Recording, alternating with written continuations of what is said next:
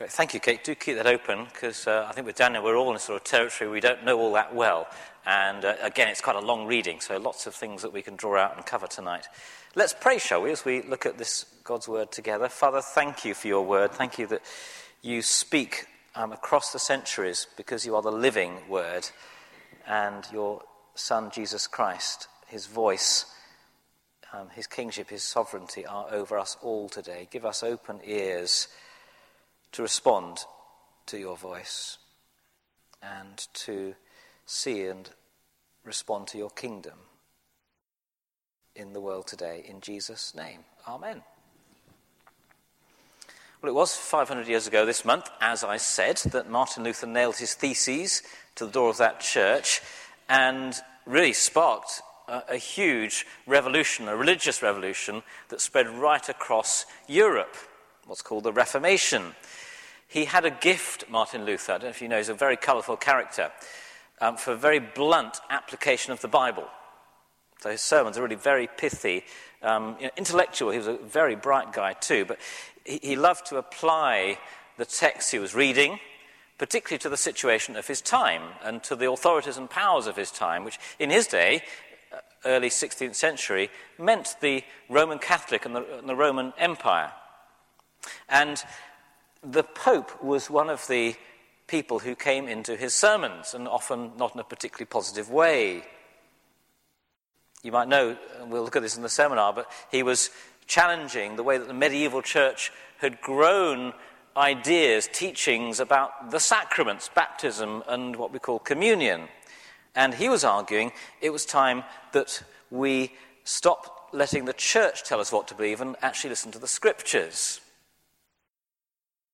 He said the medieval church's power over ordinary Christians was so strong and influential and bad, it was like a slavery imposed upon church members from above by ultimately the Pope.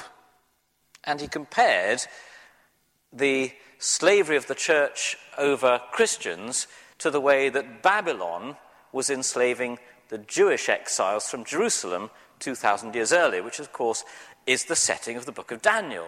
Here we are in Babylon, and he is an exile away from his homeland, and he's effectively a slave. So Luther entitled his book about this subject of the way the church was controlling people, somewhat provocatively, The Babylonian Captivity of the Church.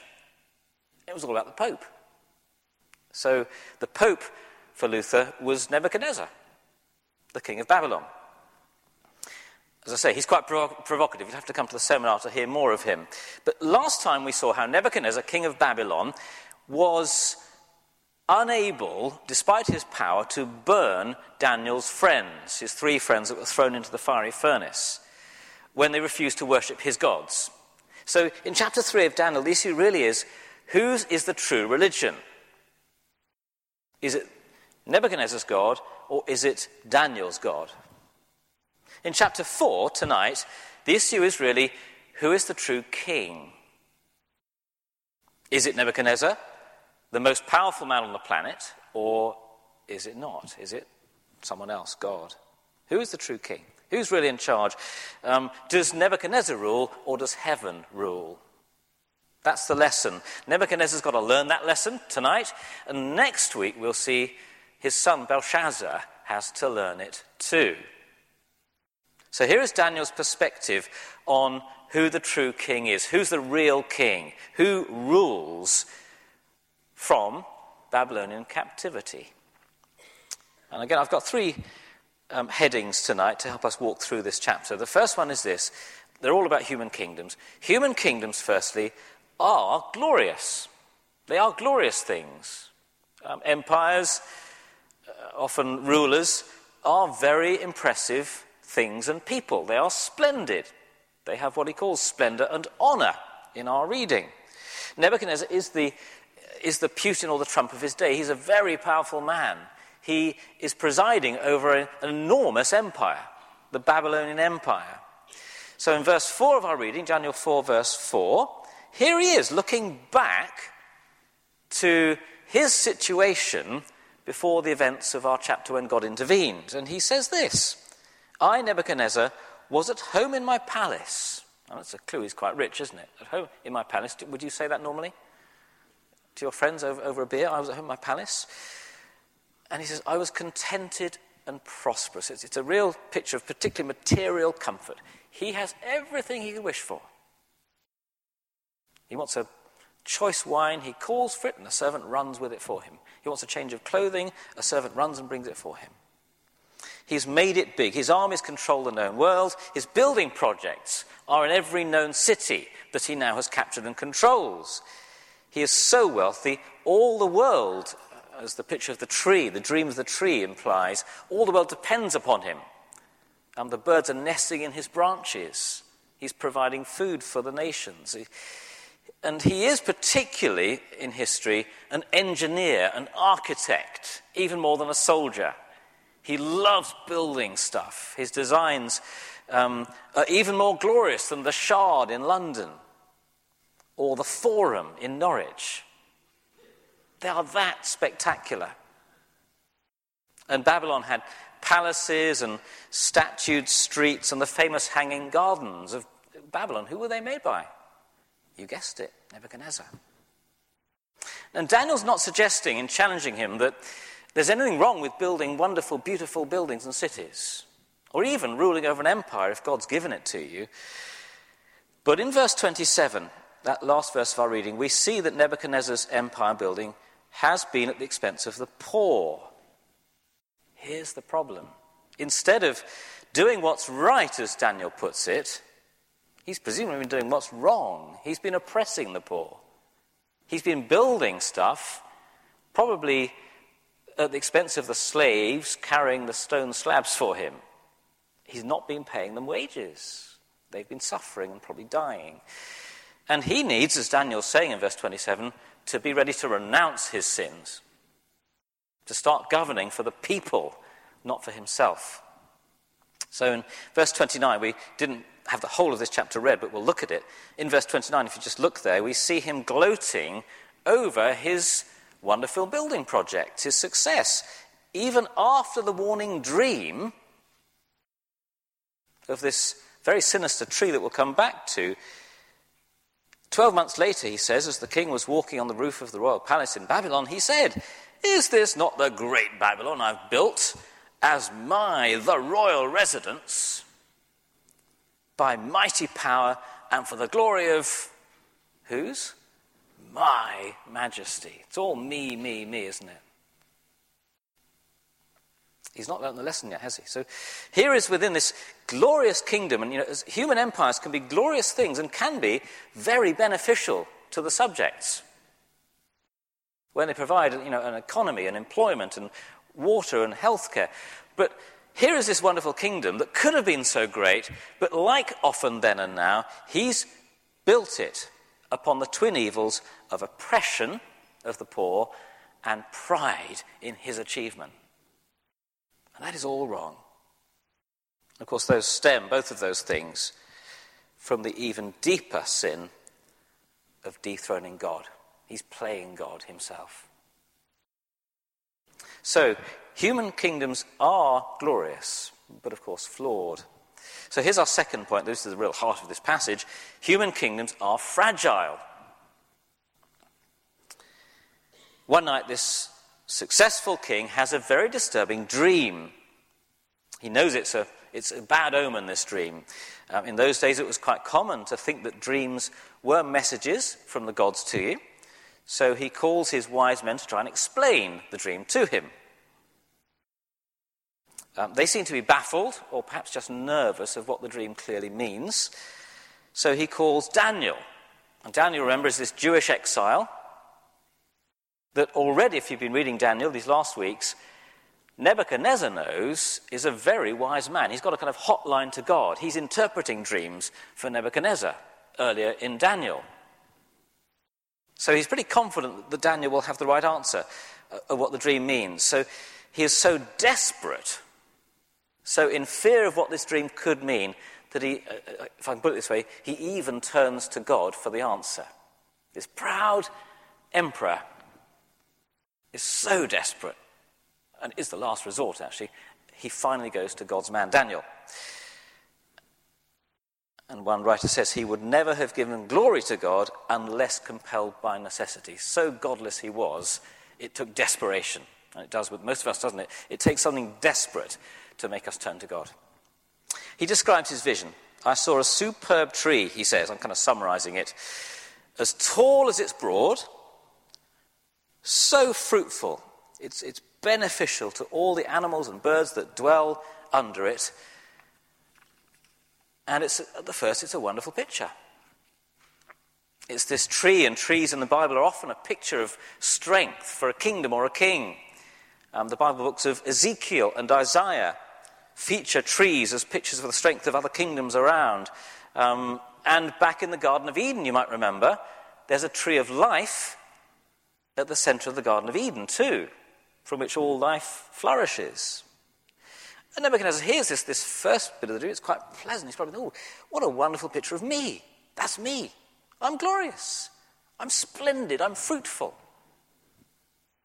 Then, of course, he goes on and says, an angel came from God and rather spoilt my dream. The angel said in as many words, cut the tree down, strip the leaves from it, drive all the animals away. And he knows, doesn't he, without Daniel even telling him, this has got to be bad news. This has got to be for him. The bad news is that your kingdom, Nebuchadnezzar, is about to be stripped down and cut away. And there's a bit of good news, isn't there? You're not going to die. There'll be a stump of your kingdom left. But the bad news is, it's going to finish. So verse 12 rather gives the game away that the tree, if we hadn't guessed this, is a picture of him. It switches to that third person. He, him, Nebuchadnezzar. Let him, verse 15, isn't it? That's verse 15. Let him be drenched with the dew of heaven. Let him live with the wild animals among the plants. It's a pretty grim image of what's going to happen, isn't it? Let his mind be changed from that of a man. He's going to basically go mad. Let him be given the mind of an animal. He's going to lose his rational powers. It's a vision of madness sent, in his case, by God as a judgment, as a discipline, as a teaching lesson for him, for his oppression and pride and godlessness. He's told it won't be just for a few days off work, as it were. It's 7 times, it says, which is probably, people aren't sure, but it's a long time. It could be 7 months. It could be 7 seasons. It's a long time that he's going to be sick. So he turns to Daniel after saying, well there's my dream. What do you think? And poor Daniel doesn't quite know what to say, does he? It says he's disturbed for a time. And I suspect it's because out of compassion for the sovereign, he's concerned at what's going to happen. It's rather wonderful that Daniel is concerned for this really rather oppressive king that's made his people slaves. It's a great reminder. Jesus says, doesn't he? Pray for those that persecute you. So when Daniel's asked to interpret the dream, he says, my Lord, if only the dream applied to your enemies. If only this wasn't about you, but it is. Daniel can't change the message. He knows that it's come from God. He's clear about that. So he delivers pretty straight what it means. Verse 22, Your Majesty, you are that tree. You are that tree. There's no sliding out from that. No pointing the finger somewhere else. You are that tree. You've become great and strong. Your greatness has grown until it reaches the sky. Your dominion to the ends of the earth. But, verse 22, this is the decree the Most High has issued against my Lord the King. You will be driven away from people and will live with the wild animals. The dream will come to pass until you acknowledge that the Most High is sovereign over the kingdoms of the earth and gives them to anyone he wishes. Your kingdom will be restored when you acknowledge that heaven rules. And it comes true. 12 months later, as we've seen, Nebuchadnezzar there on his rooftop, gloating over his building projects, and the voice of God immediately speaks to him. Your royal authority has been taken from you until you acknowledge that the Most High is sovereign over the kingdoms of the earth and gives them to anyone he wishes. And that moment, that day, it seems, he loses his mental capacities, he goes mad, and there's good historical evidence from other writings that whilst king of Babylon, Nebuchadnezzar did indeed get taken ill mentally and was forced to leave his position and leave the city for a while. So in the months of madness that followed, as the diagram, the picture up there shows, he cannot have been a pretty sight, can he? You know, hair like feathers on an eagle and fingernails like talons. Out in the wild, drenched with the dew.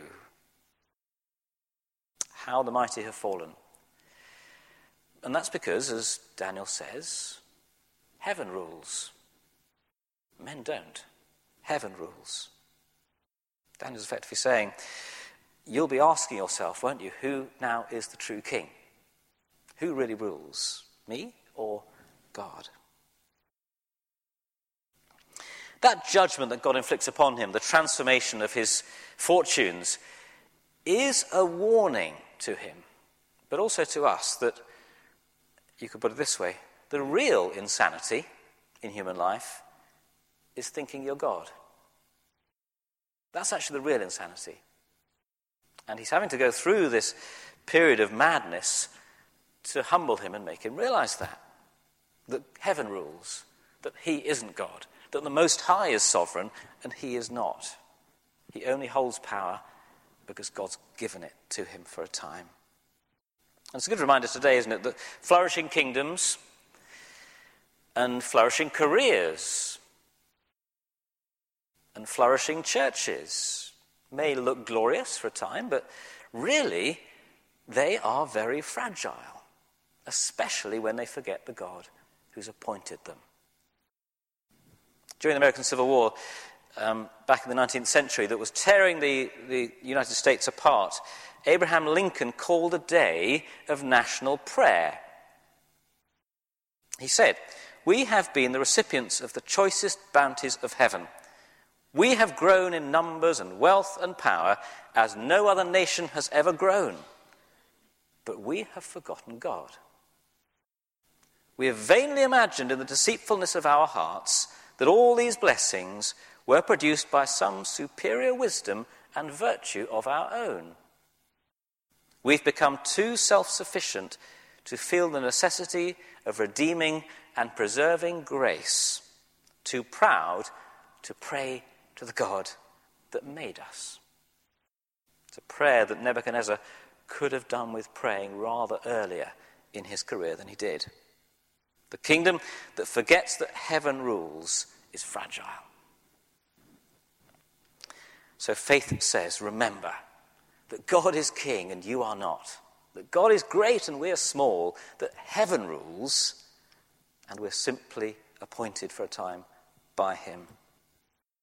You've noticed how many times in this chapter God is named Most High. It's the distinctive name of this chapter for God. And it makes sense in the context, doesn't it? He is Most High. And what's that say to us? Well, it just reminds us that we're really very low. He's in heaven, we're on earth. We may exult in our success in business or academic studies, but the moment pride begins to say, look at all this stuff I've built, look what I've done, we're forgetting God is king and we're not. Heaven rules. The French mathematician Pascal once said, only a madman thinks he is a king or an emperor. That's right, isn't it? God is king. Only God is truly king. We're fragile if we forget that. That's our second point. The last one, briefly to finish with, is this. Human kingdoms glorify God.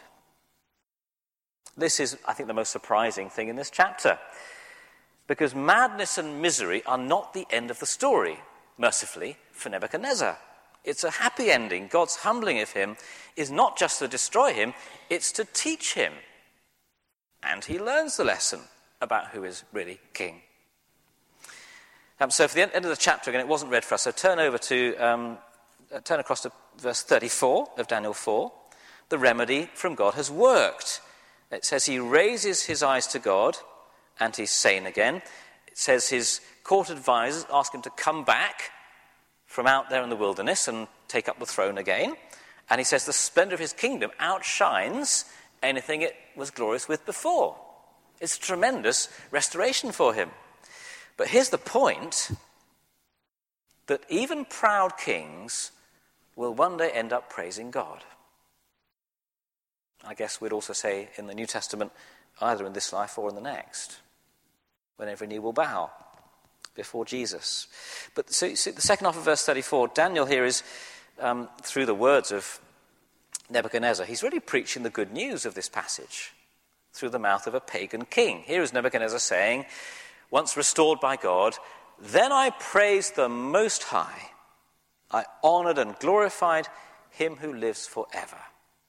I realized who the true king is, and I praised him. A pagan king praising the God of heaven. True human kingdoms glorify him. So Nebuchadnezzar here is ending his national proclamation in this chapter, because that's what this whole chapter is, a statement from him as he began it, with public praise, not for his pagan gods or for him, but for Daniel's God. Isn't that extraordinary? The God that has shown himself truly king. So verse 35. These are, again, phrases that are repeated in this chapter. They're important. His dominion is an everlasting... That's just a posh word for his kingdom. His dominion is an everlasting dominion. His kingdom endures from generation to generation. All the peoples of the earth are regarded as nothing. He does as he pleases with the powers of heaven and the peoples of earth. Who is king? God is king, says Nebuchadnezzar. Who rules? Heaven rules. So you might remember back in verse 2 of our reading, the king announced to the world back then, "It is my pleasure," as we started the service by hearing, "to tell you about the miraculous signs and wonders that the Most High God has performed for me." Here is a pagan king preaching the gospel to us, praising God. It's amazing, isn't it, for him to do that? Just privately it would be amazing, but he's doing it in a public proclamation to all of his subjects. It's not clear, I don't think, if he's fully converted, Nebuchadnezzar, in the book of Daniel. Some think he is. Personally, I think he's not quite. He's amazed by God. He's humbled by God's greatness. I'm not sure he's quite converted, sadly. But that actually isn't the point of this chapter. It's not really a testimony of Nebuchadnezzar at all, this chapter. This is a chapter not about a pagan conversion. It's about the true king. It's about the Most High, who is sovereign over the nations of the earth.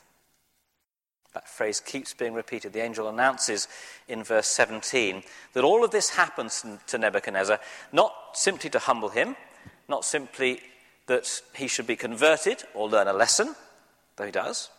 It's so that the living, verse 17, may know.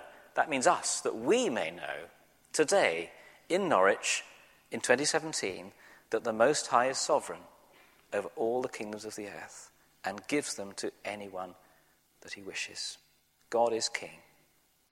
Whatever, whoever rules over us, whatever hard times or hard regimes we have to experience, heaven rules. So today, brothers and sisters of ours may suffer under persecution in other parts of the world, and we need to pray for them. We need to pray that they will remember the Most High is sovereign and not the regime over them. They will fall one day. They're fragile, but heaven rules. We may live in the world of Donald Trump and Vladimir Putin, but the Most High is sovereign. They are not. They are fragile if they forget from whose hand their power comes. We may labour ourselves this week under unsympathetic bosses or exam stress or the school bully, but they're not king. The Most High is sovereign over all the powers of the earth. So Daniel is saying, isn't he, in chapter 4, look, God is sovereign. Have faith in him. Whatever you are living through, heaven rules. Things will be right one day. And in the New Testament, Jesus says that a new kingdom is coming. It's his language for Daniel's message. A new kingdom's coming. He says it'll be like a mustard seed. It'll look like nothing, but nothing will delay its growth. It will be unnoticed by rulers and princes, but one day it will fill the whole earth. And this seed will become a great plant, a tree, the real tree, in which the birds, the peoples of the world, will one day nest and find life. Revelation says that a new tree has been planted among God's people.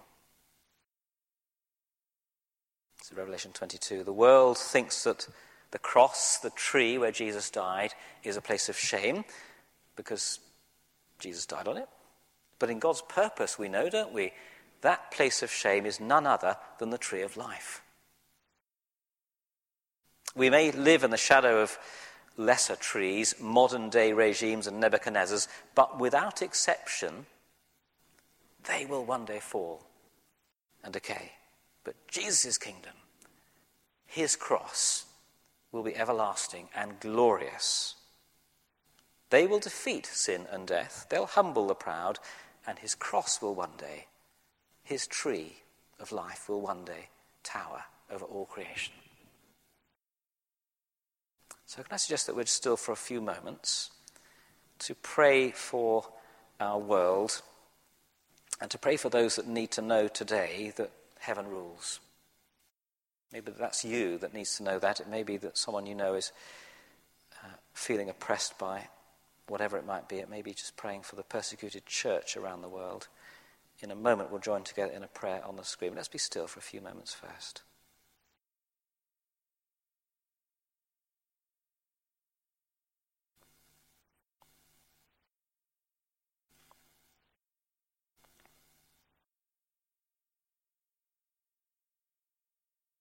So, Father, we thank you for this powerful story and this great reminder that whatever appearances may be of greatness and glory, that you reign, that heaven rules over all that looks powerful, that glitters. May those that you have given power to remember that they are but servants of yours, called to rule for the sake of others, and called to praise your glory. May we know that in this world and the next, every knee will bow and confess your name. In Jesus' name, amen.